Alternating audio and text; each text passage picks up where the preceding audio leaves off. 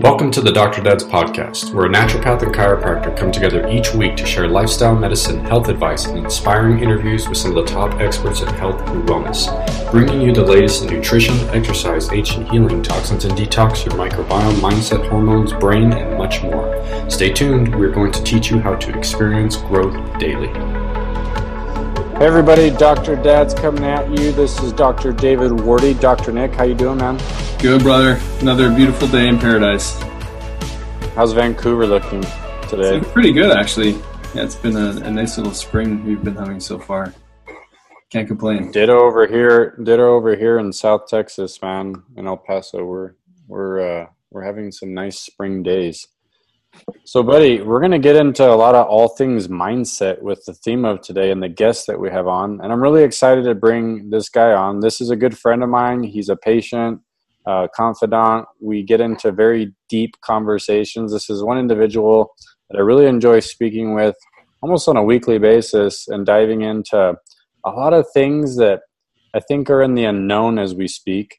That many people don't talk about much, but these are the things that me and Anthony really like to dive into. So we have Anthony Randall on today, and he is the author of the book, A Husband, A Husband, Best Friend, and Caregiver, The True Story of the Struggle Within. So Anthony is going to share his story with us today, and we're going to really dive into a lot of things that many individuals that have had health struggles, that they had needed to combat in their lives, that can be this huge alarm where life all of a sudden gets turned upside down, and having to take action and then from that moment moving forward really change your life and what you're doing to be able to beat some of these diseases. So Anthony, how are you, man? Oh, I'm doing good. How you doing, David? I'm very good, man. Thank you for coming on with us today. We're really excited to really talk about your book. And I want to kind of just start off with a little bit about you. So Anthony's from Texas. He's from Texarkana, and he joined the Army after high school.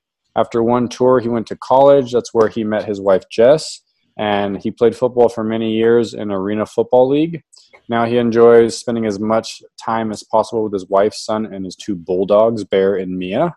He likes working out, lifting weights, riding bikes, playing tennis, going for walks with his beautiful wife. And let me tell you guys something about Anthony. If you don't see the video that we eventually post, he's a very big guy.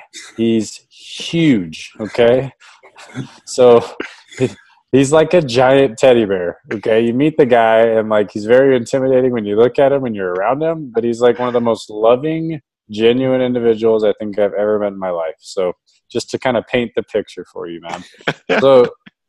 So, and can you kind of just start us off, kind of why you wrote this book, and then share with everybody a little bit about the whole reason this has all come about and why we're talking today and about your book and everything. Okay. Yes. The reason I wrote the book, because I was sitting in the emergency room after they had moved my wife to the back, and I remember sitting out in the waiting room, and I had my hand over my face, and somewhere deep inside me, I knew something was really wrong with my wife. And I was sitting there thinking, I wish somebody could have wrote a book about what I'm finna go through, because I knew at that moment that I was getting ready to go through something. I just didn't know what it was, but I was sitting there thinking, I just wheeled my wife into the emergency room. She was crying. It's like 2-3 in the morning, and it's like I had no guidance. It was like, because us as men, we always want to know what's going on in our family,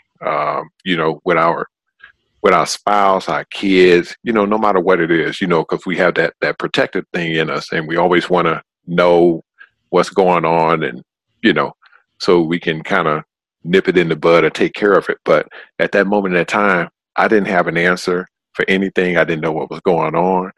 And it was kind of like being just blindsided, just being in the dark and not having anything to kind of guide me to what's finna get ready to go, what's finna get ready to happen, during that time. So, and that's kind of where the book came from, because I didn't want anybody to go through what me and my wife went through, not knowing, you know, after she got the diagnosis and everything. So it was kind of a guide for people that's going through any severe um, disease or anything that they have a battle or something that's in their life. It's kind of a guide for that. So would you mind sharing with us what the diagnosis was and what Uh, news you got after she came out? yes. Originally, you know, like I said, it was like 2, 3 in the morning, and my wife, you know, she woke up and she was crying, and she told me that she had her side over her rib cage was hurting, and you know, before that day before, you know, she had picked up her computer bag, and we thought maybe it was too heavy, and she kind of had strained herself. So, you know, I picked her up and put her in the car, took her to the emergency room and everything. And, you know, and like I said, you know, once they called me back and they ran all the tests and everything, the doctor came back and told me that my wife had stage 4 breast cancer. So, and, you know, my wife, like I said, you know, she's, you know, me and my son, you know, you see us, we look like my wife's bodyguard. You know, 'cause my wife is 5'2", and you know, I'm 6'4", and my son is 6'5". But you know what? But that 5'2" frame, she's very, very strong mentally. She holds our family together. And the thing was, when the doctor told her that, you know, she had stage 4 breast cancer, you know, and it really hit me, because it's like having your best friend, your wife, your confidant there, and somebody tells you within that split second that she has stage 4 breast cancer, and your mindset is she's already gone. So, you know, I started to break down inside emotionally, but it was weird, because my wife, when she heard that, she kind of made like a semi joke out of it. She said, wait a minute. She said, well, what happened to stage 1, stage 2, and stage 3? She said, it just skipped over those and went straight to stage 4. So she was kind of, she could tell it kind of hit me inside, like just instantly. And so, you know, after the doctor talked to us and everything, you know, I went in the bathroom for a while, because he went upstairs to look at some more x-rays and everything like that. So, you know, when I went into the bathroom, I broke down. I couldn't hold it. And I think my wife knew it. She could see it, but she kind of like, hey, you know, she just let me go to the bathroom. And like I said, you know, like I told you in the book, you know, I didn't go in there and use the bathroom. I went there to break down crying. And I heard the doctor outside. And so I flushed the toilet and then, you know, cleaned myself up. And I walked out in the room with my wife. And the doctor called me outside. And, you know, that's when he started telling me that he was like 17, 18 years old. And his mom got diagnosed with stage 4 breast cancer.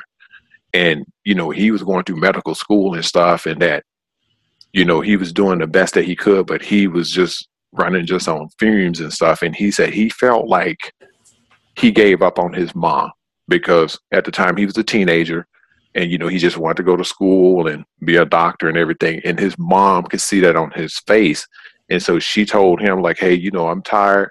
I want you to just go ahead and live your life and just, you know, just let me go. It's time for me to go. And he told me, you know, face to face, that he wanted to just, if he could have that moment back to where he could be even stronger, you know, for his mom, because he said now he looks back on it now, you know, he's in his 30s, late 30s, early 40s, and he looked at himself like a little, you know, like a little, he said like a little spoiled teenager when his mom needed him. And he said if he could take that moment back, he would. But he said, you know what? He said, don't you give up on your wife. He said, I'm going to admit her to the hospital. And he said, don't give up on her. Because he said, I felt like I gave up on my mom. And he just broke down crying. And then, you know, he walked off and did the paperwork to submit my wife to the hospital so we could see 2 of the top specialists that dealt with breast cancer in Las Vegas. So I want to spend some time there, Ant, because you talked about how initially where your mindset defaulted to when you were given that news. Mm-hmm. But I want you to talk a little bit about Jess, because I know Jess as well. Mm-hmm. And I want you to tell the other side of that story because she Okay. didn't have that same experience. Yeah, she sure didn't.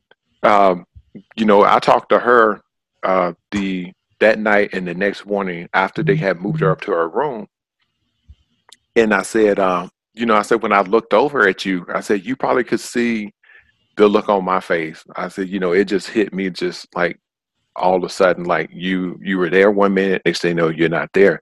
I said, what was the look on your face? Because she had, after she said the stage 1, stage 2, stage 3, she had this stern look on her face. And I remember being in the military and being around special forces and stuff. And, when they're getting ready to go into combat, they have this look that just give you chills, like, they finna go and take care of business look. And I told her, I said, you had this look after you made the little joke, but I said, your face went into like, it's like she went into like a combat mode. And I said, what were you thinking at the time with that look? She said, I was sitting there thinking, well, I'm not gone yet. I'm here. And that just because I have stage 4, like, don't count me out. I'm not going anywhere. And she said up in her head, she was literally having a conversation up in her head. I got a husband and a son that needs me, and I'm not going anywhere. So right then and there, she made up her mind that she wasn't going anywhere. So, I mean, that right there is literally the reason I love your book, because I believe, and I've told Jess this because we've discussed this when I interviewed you before, that had a huge part of why she beat it.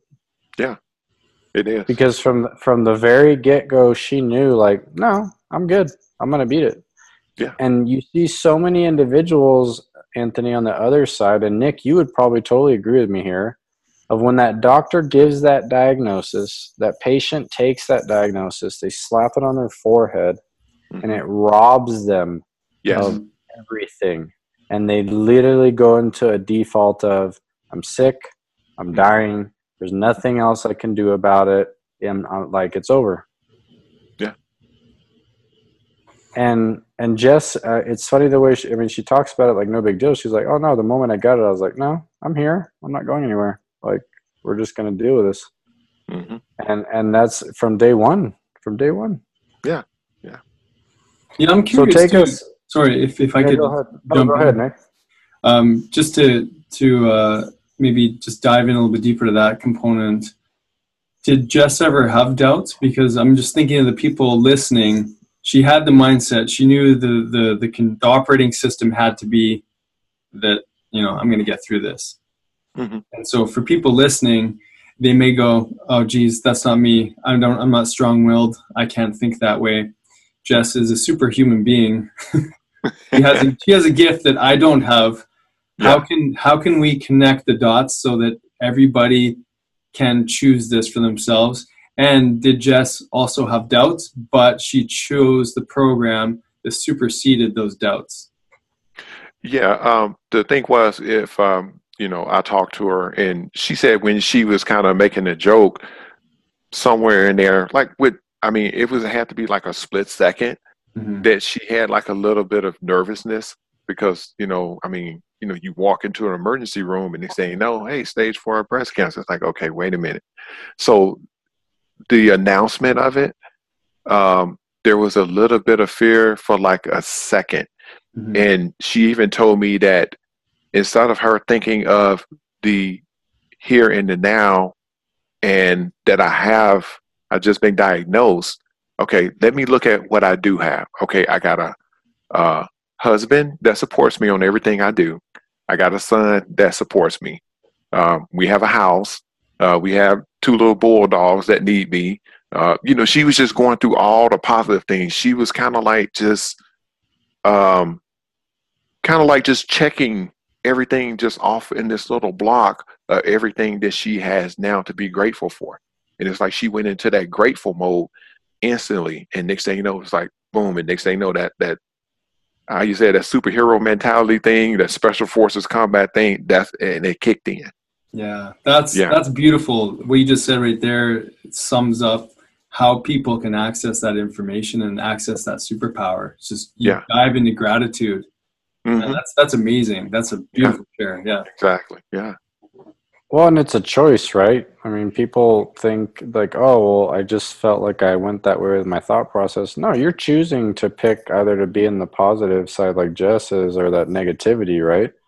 And that if people only knew how powerful your mindset is when it comes to healing, and it changes the whole process of the journey. I mean, so Ant, take us on the rest of the journey, because I want you Okay. to talk a little bit about how when you all started treatments for Jess and how you guys started kind of diving into some of your own research and understanding some things, other things that needed to be changed lifestyle wise for you guys to be successful with this. Yes. Um, yeah, after she got out of the hospital and everything, and the doctor had made the appointment with the specialist that we chose, we had our first meeting with the specialist, and and the first question we asked her was, after she had finished explaining like the schedule Jess was going to have as far as her chemo and getting her port in and everything. So, we asked her, is it anything as far as nutrition wise that we need to change? And she said, no. And you know how you just, it was like a feeling like if you come in this fork in the road and you have to make either a decision to make a left or a right. And if you try to make a left, it's like something internal in your gut is saying, okay, that's the wrong way to go. You need to go right. So then you go right. So that's kind of how me and Jess felt when she said that. So as soon as we left, I went on Amazon. I Googled some books, went on Amazon, started ordering some books and stuff as far as the food and everything like that. So we literally started going through the kitchen and started taking out all the sugar, because every time we did some type of research or anything, it came up sugar, processed sugar, processed sugar. And then it was talking about like canned vegetables, all types of stuff. So we literally started stripping stuff out of the kitchen, not just at one whole time, because that can kind of get expensive for people to do. So what we did, we started doing it a little bit at a time, but we started with the sugar stuff first. Then and we just went from there. And next thing you know, we was eating all organic and everything. So with that, we just started from there, and then we got on like a little exercise thing as far, because we both love playing tennis. So we started playing tennis and everything. But once we started going to the treatments and everything, like I said, we had already made up our mindset how we were going to eat and stuff. So I figured to support my wife, I'm going to eat the same. Everything she eats, I'm going to eat it. So, so if I'm going to do this with her, I'm going to do it wholeheartedly. So that's what I did too. I put all my snacks, my chips and everything out. And, and my son, he did too as well, which helped all of us anyway, changing the way we eat. But also that helped her as soon as we started going to chemo. We walked in the room, and I remember this. It was probably about 60 something people in there. There were probably about 3 men. The rest were all women. And they turned around and just looked at us like, what are you guys doing in here? You look way too healthy. And I guess they was trying to figure out which one of us was going to go sit in the chair. And so when my wife went over to sit in the chair, everybody was just staring at her, because she still had her hair. It didn't look like anything was wrong with her. So they started plugging her in and everything and stuff. And like I said, everybody was still staring at her for a while. And next thing you know, she got this sticky note, and she wrote on the sticky note, and she asked the nurse to put this little sticky note on her bag. And the little sticky note, she put it on the bag. I remember the sticky note fell off, and everybody, all the patients in my wife's aisle looked at the sticky note, and she grabbed it, put it up there. And a lot of people asked, well, what's on the sticky note? And she said, the sticky note said, God's medicine on the bag. So next thing you know, we started doing the treatment and everything. And when we walked out of there, my wife, I don't know what it was. It was some type of energy or something, but it's like she never even took the bag of chemo. And it was a pretty large bag too. And I was like, well, you want to go home and rest? And she was like, nope. She said, I want to go play tennis. I'm like, are you sure? And she was like, yes, I want to go play tennis. And for some reason, her energy always stayed like that. And she was supposed to stop at 6 treatments, and they took her all the way to 8, and she still kept that same energy. She had more energy than I did. Wow. Mm-hmm. Well, and I remember from your book, and I don't want to spoil the book, but she would change the message on the IV, right? Or she'd put different messages on her IV every time you guys went in. Yes, she would. And there you go again, just another aspect of where her head was at during this whole process. Mm-hmm. And Aunt, can you share real quick, talk a little bit about what they were feeding everybody there? Oh, yeah. Okay. Yeah. So, like I said, when we went to the chemo treatment, we would pack Jess a lunch and everything, salad, stuff like that. Soups, homemade soups, everything. So we noticed that they were walking around with a big baskets of cookies, chips, a lot of candy bars, Snickers, Butterfingers, and they were passing it around to different people. And when they got over to my wife and said, hey, you want some chips or a candy bar? She was like, nope. And all of a sudden, everybody's like, okay, why isn't she taking any of this stuff? And they kept on watching her every time they brought the basket over to her. And she was like, nope, I don't want it. Then they would take it around to everybody else. The other thing I noticed too, because every time we went in, we wasn't in the same section. We were always in different sections. They had Popeye's chicken, McDonald's, Burger King, Taco Bell. It was a restaurant in there, pretty much. You smelled all different types of food and everything in there. But like I said before, I remember one time this one lady, she started screaming. She looked over at me and my wife, and she instantly started screaming. And she said, I don't want to die. I don't want to die. She said, this is too much pain for me. It's too much. And I remember her falling out of her chair, and she hit the floor.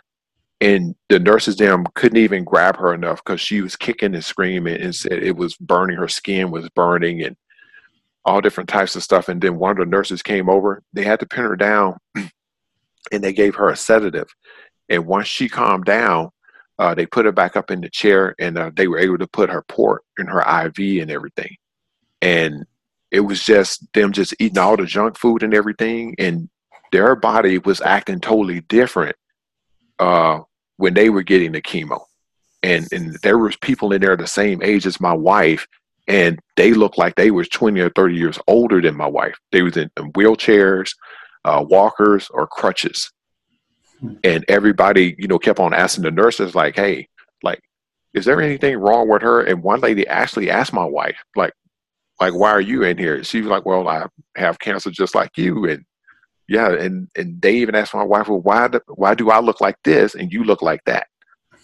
And my wife showed her all the food that we were eating and stuff and everything. So. Wow. You know what makes me think is when you got that message from that first doctor that said, hey, you can kind of eat whatever you want. You guys had a choice in that moment to go, oh, well, I guess the medicine that I'm receiving here is going to take care of everything, and I can just give my power away to this medicine. You guys chose to reframe what that medicine was doing. You understood the messages in water and the power of how solution can vibrate the same technology within our cells. You understood the power of nutrition. You understood the power of intention. There's so many messages in your book through your experience that I hope that anyone that's going through something similar can start to go, oh, I do have a choice. I can choose to actually reject the opinion of a doctor. And for any doctors listening, those subtle little things, those subtle little messages that we say, my goodness, they matter. Yeah, exactly. And good for you guys for choosing your own path and integrating. I mean, which is good. Yeah. It's amazing. Mm-hmm.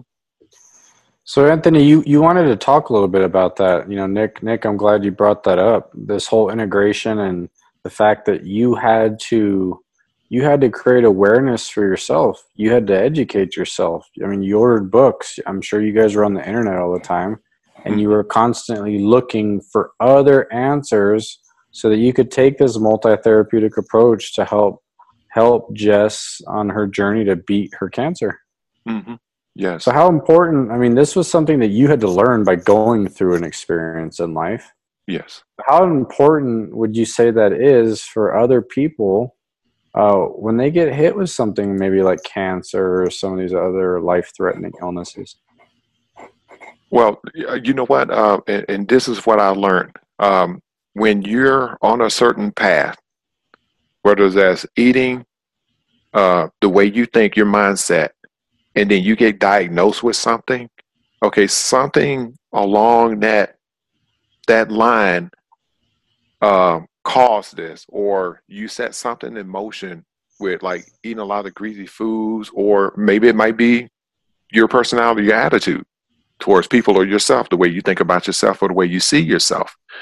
When you get diagnosed, you can't be the same person that you were. You have to change. And I noticed that in myself, and I noticed that in my wife. We both had to change. I mean, David, you know, we're totally different people. It's like you're not awake. And then when we started doing all this research and started reading a lot of books, looking at motivational YouTube videos, getting up in the morning, just looking at like happy movies, stuff like that, our mindset and everything, it was like we were waking up and we were getting sharper, by going through this whole process. Oh, it's crazy that you say that. We were just talking to Tommy Rosen, right, Nick, about this whole people being unconscious of not knowing who they are and having these addictions and these bad habits. And for sure, I mean, these behaviors can lead to sickness and illness, right, and disease, as we spoke. And I love that you say that, because you're absolutely 100% without a doubt correct. You have to change. Mm-hmm.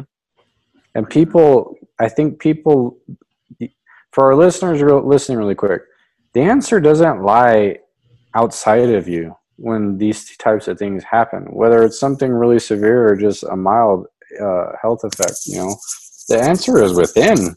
Mm-hmm. It is. And it's so crazy how people default to looking outward. They look at the pill, they look for the injection, they look for the surgery, they're constantly looking like, oh, there's something outside of me that will just help me get well. And I don't need to change anything that I'm doing, because it couldn't have been me that made me sick. Yeah, exactly. And I put in my book where my mother-in-law, she died from brain cancer, my wife's mom. And the thing was, at the time I asked my wife, I'm like, well, what was on your mind? I said, if you could just take time for like a minute and just think about what was on your mind. I said, can you tell me what was on your mind after your mom had passed? She said, I was stressed. She said, I blame myself for not being there for my mom. And then this was the thing. She said, well, am I going to end up with it? And she kept on replaying. She was internally, you couldn't see it on the outside, but internally she was stressed on the inside because she wasn't there. She felt like she needed to be there more for her mom. And then she was thinking about her mom's diagnosis even after her mom passed. So she was imprinting that in herself. Like I said, I couldn't see it, but her thoughts. It was just like a recording. It was repeating itself. And then she got diagnosed. Yeah, that's a powerful message right there, what you shared. And, I'm just sitting back here listening and going, geez, you got so much wisdom in how you're speaking. I wish more people could adopt this kind of mindset, because these are all these facets that really make or break our ability to heal. When we've got these Achilles heels holding us back because of a mindset, or not willing to look at some of the emotional patterning or some of the traumas that have come up, that was obviously part of our healing, just to bring awareness to that piece as well. Yes. Another thing you brought up in the book, which I just loved, because you do have that deep insight, you started to reflect these different moments, which I've heard being called before, like God moments, the signs of inspiration that you're kind of on the right path. And you highlighted a few of them, which I thought were so beautiful. It was such amazing insight that you brought. And, sometimes we don't always get the messages in the most obvious of ways. But if you could share maybe one or two of those messages that you got that just kind of let you know that, I'm being supported. I've got that, divine connection. Something's guiding me. Something's letting me know that everything's okay. Yes. The one night when we were sitting in the bed, and and they was telling my wife that she had to either have a bisectomy or a double bisectomy, and I remember her. We was talking about it, and she started crying. And I was like, well, what's wrong? And she was like, well, she said, are you still going to love me? Am I still going to look beautiful to you? And I was like, yeah, no. I said, don't worry about that. I said, no. I said, it's not what made me fall in love with you. I said, it was your personality. I said, your smile. I said, your voice. I said, it was everything else. And I said, no. I said, I want you to put that, out of your mind and everything. So that night we went to bed. I remember saying a prayer. And I remember, just something my grandmother always told me. And she said, when you feel like you're at a point where that you can't help yourself, she said, God's always there to help you. She said, that's all you have to do is ask. And, and my grandmother, I wish, all the things that she taught me, I wish she was here today because, man, like I said, you think I'm wise. My grandmother was like just super wise, but I remember her saying that, and all of a sudden, right before I went to bed, I remember that, and it played in my head like she was there with me, like she had just said it in my ear.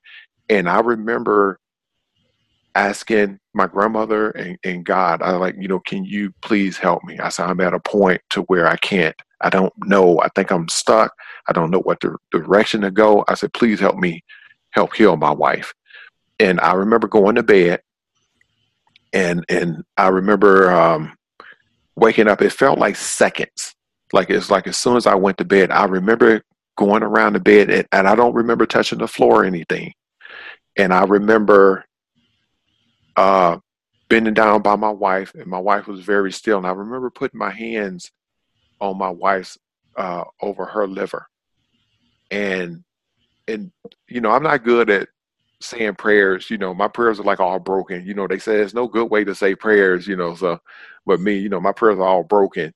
So, I, as soon as I put my hands on her, all of a sudden the prayers just started flowing. They were like connected. It was just like an easy flow. And I remember I felt heat on my left shoulder. And then I remember feeling heat on my right shoulder. It was like two people, one was standing over here and one was standing over here, because I felt this before. And I remember the heat was slowly running down my arms, and it hit my hands. And as soon as it hit my hands, I remember sweat started pouring off from under my hand between my wife's body and under my hands. And the sweat was just pouring down. And I remember a thought that I have, like, well, I hope this doesn't wake my wife up. She never moved at all. She never moved. And like I said, I remember sitting there praying, and I did not feel the floor when I was on my knees or anything.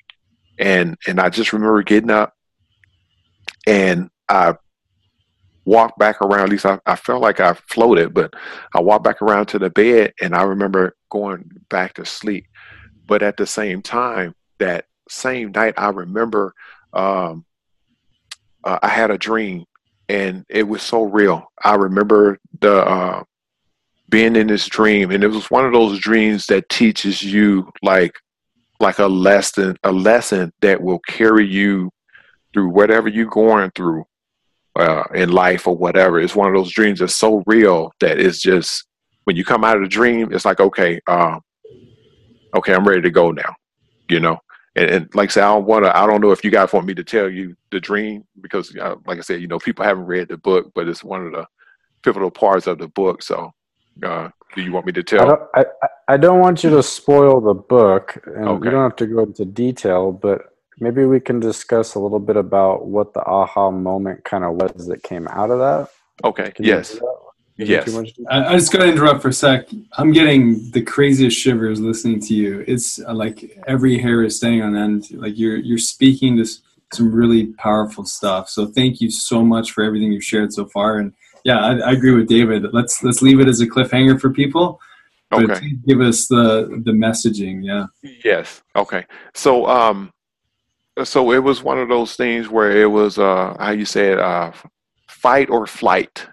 So when I came out of this dream, and that morning I ran into my wife in the bathroom, it was a totally different me. It wasn't a flight, it was a fight. And it was a strength that was I don't even know what you call it. I just felt like super strong as far as like my being a supporter, being a caregiver. It's like I came out and I had a Superman symbol on my chest and I was ready to go. And my wife noticed it too, because, later on, and, I discussed this with David later on, I talked to my wife, after she had finished her chemo and everything. And, we finally had time to sit down and really talk deeply about it. She said that she always had a concern whether or not I was going to leave her. And she said she was just waiting for me to come and talk to her. And I said, that's the thing. I said, I was fighting up in my head. I said, I love you more than anything. And I said, I told her, I said, it was that fear. The fear was wanting to make me leave. But I said, I didn't want to leave because the love was keeping me here. So I said, I had an internal battle. But I said, once I had that dream, then that just pushed that whole fear to the side. And once it pushed the whole fear to the side, there it was. That fight was there. I can totally relate to that story, Anthony. And we've had this discussion. My wife, Clarissa, she got diagnosed almost 10 years ago now with autoimmune disease.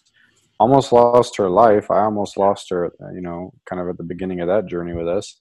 Yeah. But I can totally relate to this whole, it's like that switch turns on. Mm-hmm. Because before that switch turned on for me, the fear was there. And the fear is real. I mean, that fear, it is. I don't think anybody gets through life without getting those punches in the stomach where life just gives it to you, right? And I think it's in a different form for everybody. Some people it's their health, some people it's relationships. I mean, it's a lot of different things. Yes.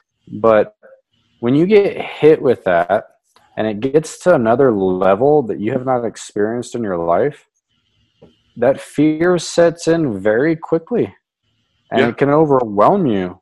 It can. And this is kind of what we're talking about with like Jess earlier. Like that, I don't think that ever hit Jess, but I know it hit you, and like I know it hit me when Clarissa got sick. Yeah. And I've talked to Clarissa about that, but you get hit with that, and then you do have to deal with it. Yes. But then you have to rise above it, and you're literally talking about like the hero rising from the ashes of like, you made a choice. I mean, you had a dream, you had that aha moment, you had that epiphany, and then you woke up and it's like you were in a different mode. And then everything you do from that moment changes because you just flipped the switch on. And for me, it was the same as you. It was like, not going anywhere. We're going to get her well. Mm-hmm. That was it.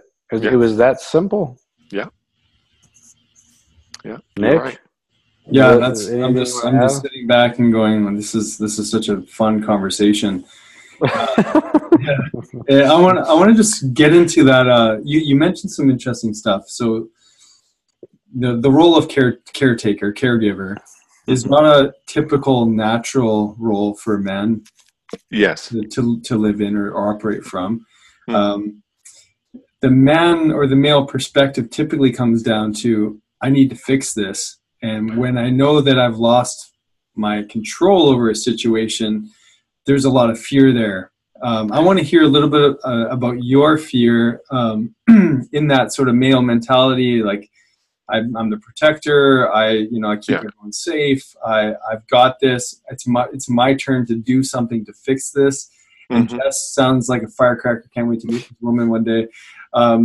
she created this place of steadiness, which people Yes. can go to, and women, men, I mean, anyone can go to.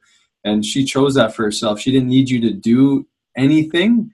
No, She just needs you to be that superhero for that's her, it. stay steady. So please Yeah. just get into that a little bit, because that's some amazing stuff. Yeah, because like I said, I knew the mindset that she was in, but at the same time, she didn't know the internal battle that I was going through. So I knew that I had to kind of, like you said, Jess was already there. I had to kind of bring myself up to her level.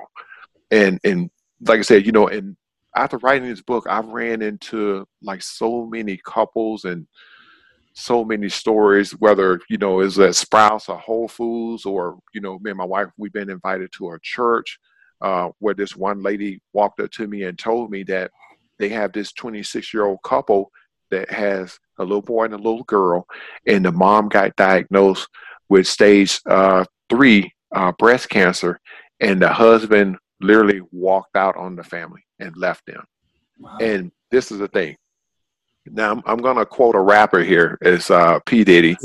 And he even said that you either can stay in the darkness or you can come out into the light. And some people choose to stay out in the darkness. Some people chose to walk out into the light. Me and David chose to walk out into the light. And that's the thing. You got to make a choice. But like I said, sometimes the fear can just be so overwhelming that it literally only thing left for us to do as far as men, because, like you said before, the women are built to be the caregivers and take care of the parents, take care of the grandparents, and the men, we're just, we're there to provide and be security for the family and everything. So, so I had to get into that role of being a caregiver. And like I said, I have much respect for all the women in this world, because, a caregiver's job is unreal. Just as far as the emotional aspect of it and just, keeping yourself together to support someone. But like I said before, it's just, as far as us men being a caregiver is, you have to get yourself in that mold, because it's been a trend going on now to where the men, as soon as the wife or the spouse get a diagnosis, they want to walk away, because it's like, okay, I done ran out of everything I'm supposed to do as a man. Okay, now what? I think I'll just let the fear take me over and I'll just leave. And it's been countless stories like that I've heard. I even heard it from an 80-year-old man that his mom got diagnosed with stage 4 breast cancer, and his dad walked out on them and left him there to take care of his mom. And he stayed there with his mom until she passed away. It was just him and his mom. So wow. It's just countless stories. I had a similar, I didn't have a similar experience, but my father did. My mom had a cerebral aneurysm burst when they were traveling in France. And my dad is like, he's a stoic guy. He's, provider, all these things. And I could have never, ever imagined him in the role of a caretaker. Yeah. And it's like something switches. He just repurposed his life. Yeah. Changed the identity of who he was. And man, seeing him and still, like, my mom's still healing. Yeah. So seeing him still like align with that role. I mean, it's a big shout out to all caregivers, women, men, nurses, doctors, whoever, you're a good friend. Yeah. We can't take for granted how important it is to play that role of cheerleader and stay steady and stay strong for the people in our lives. And it's a really scary choice to be and do different, but man, it makes all the difference in the world for those loved ones in our lives. Yeah, it does. It really does. Yeah. Well, and Anthony, can I ask you something? Yes. Nick talks about this repurposing. We talk about that switch going on. You talk about life being different. Outside of you just becoming this caregiver and being there for Jess and that switch turning on for you, how has that impacted your life just for you as you move forward? Has life gotten better for you? Oh yes, it's it's gotten a whole lot better. At the time, like I said, when me and Jess started on this journey, I was 315. I stopped eating sugar and changed the way I eat and stuff, and I went from 315 down to 252. So Wow. that helped me, as far as with the eating and everything. The other thing was, I get up no matter what. I get up around about 2:30, 3 o'clock in the morning. I don't. It doesn't matter what time I go to bed. I have this internal clock that I get up around between 2:30 and 3 o'clock, and I will go in my room. I have a meditation room, and I meditate. I'll say my prayers. I visualize and everything. And a lot of times I'll stay up and go to the gym around about 4 in the morning, work out, and then I'll be up the rest of the day. I'll get back from the gym, make breakfast for my wife and stuff, and get my bulldogs up and take them out for a walk and everything. So it really got me on a really good schedule to where I take time out for myself. Because as far as being a caregiver and stuff, you have to take care of yourself, including in order for you to take care of someone else.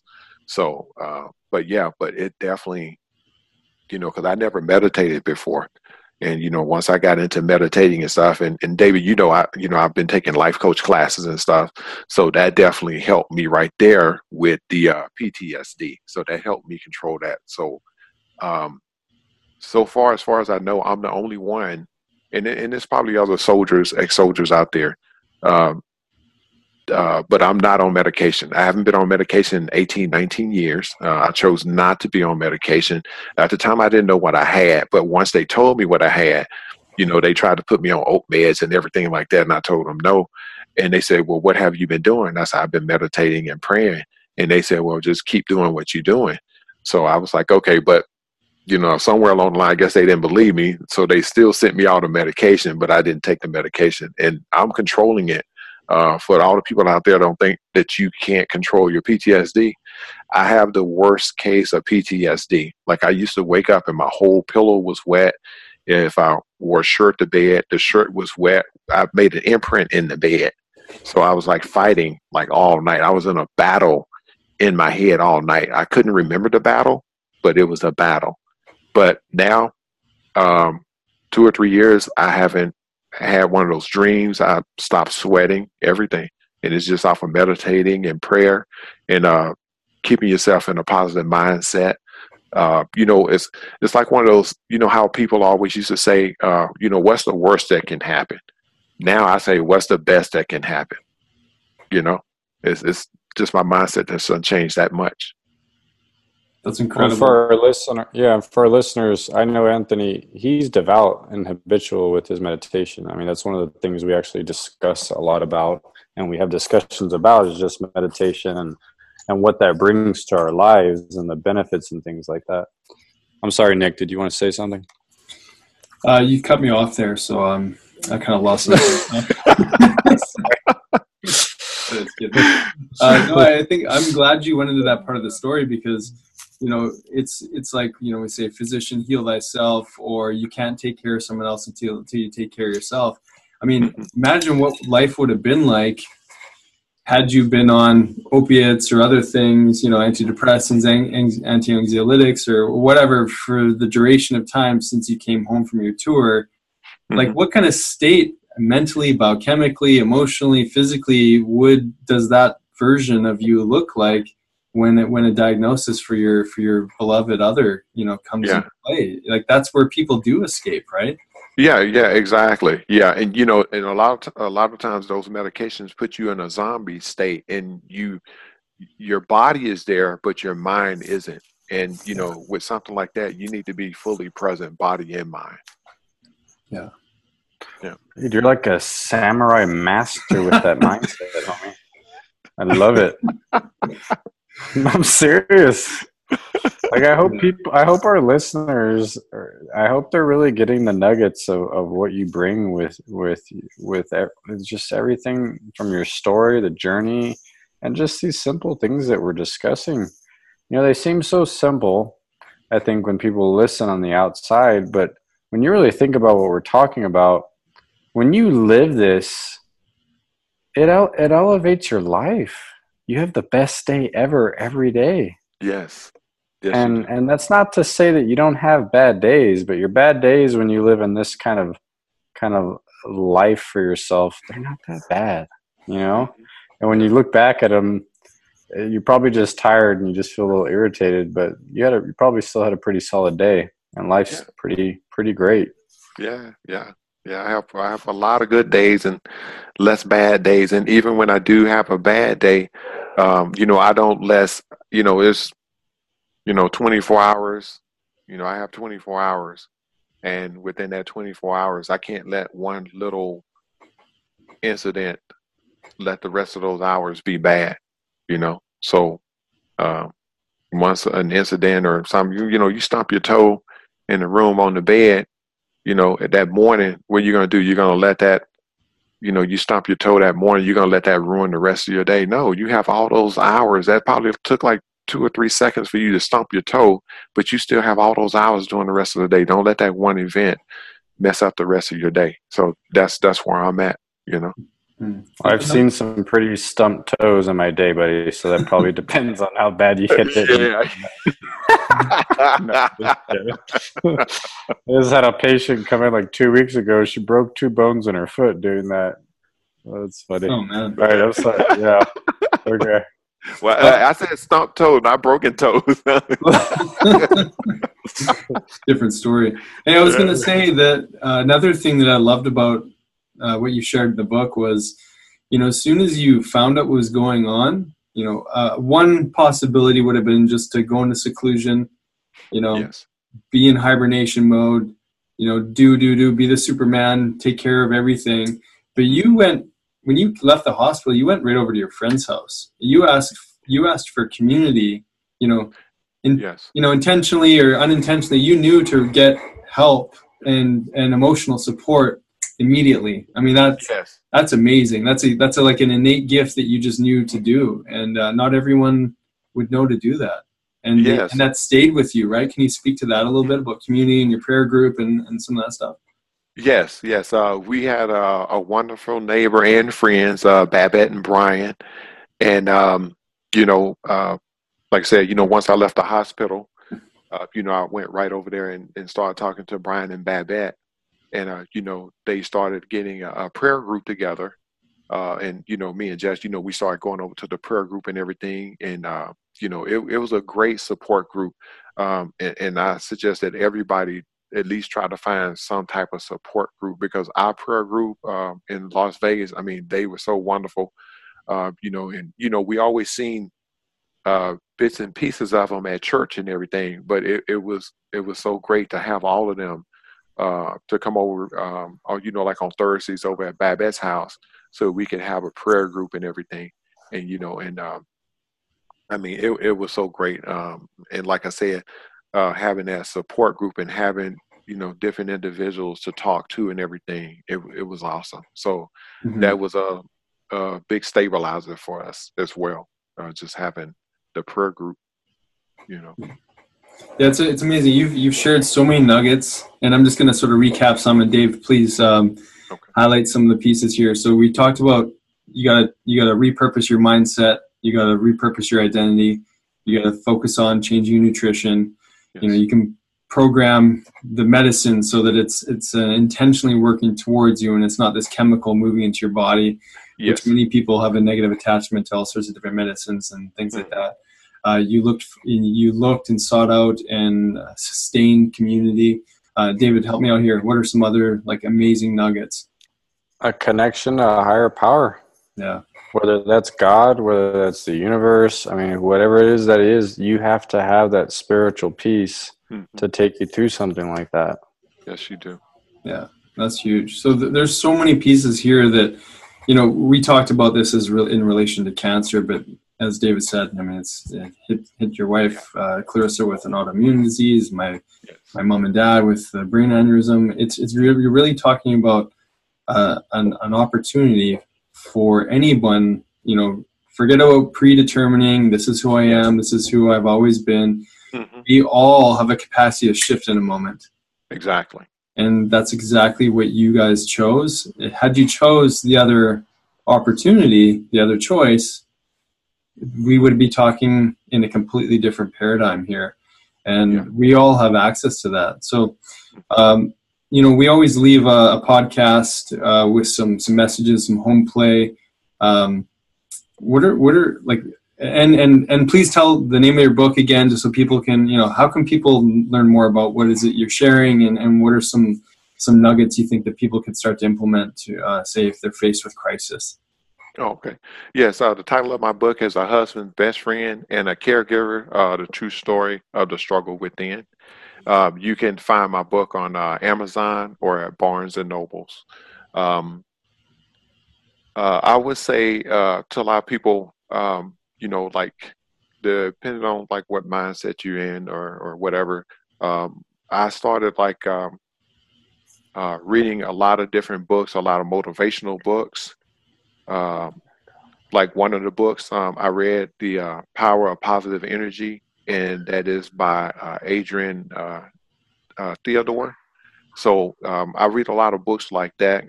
One book I read is, excuse my language, but this is the title of the book, Kick Ass with Mel Robbins. Wonderful lady. Yeah, but wonderful lady. But she also, but all of these books, they have their stories of different things that they went through, almost losing their house, bankruptcy, almost getting a divorce. They went through some traumatic experiences. So I read a lot of their books, and, and they came out of, they had to reinvent themselves. They had to change their mindset and everything. So I like to read like different books like that. Another book is Mental Toughness, and that is by William Fisher. So, so I just read a lot of stuff like that. And that's actually what helped me grow too. So there you go. We speak to that every episode. We talk about finding help, whether it's in the form of a book, a workshop, a seminar, a conference, a health coach. Whatever it may be. Mm-hmm. When you're having these struggles in life, you don't do it alone. Go and find connection to something else to help yourself get through these things.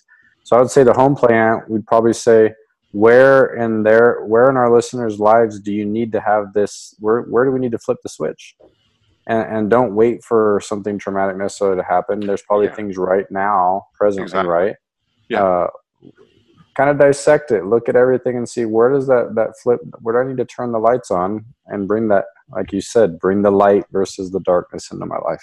Yeah, exactly. And like I said, before I started reading the books, I started off with the YouTube videos. There's a lot of motivational YouTube videos out there where you can save them and you can play them in the morning, play them in the afternoon, play them before you go to sleep. So I was playing like 4 or 5 motivational YouTube videos, and they're very inspirational. So, gotta love YouTube.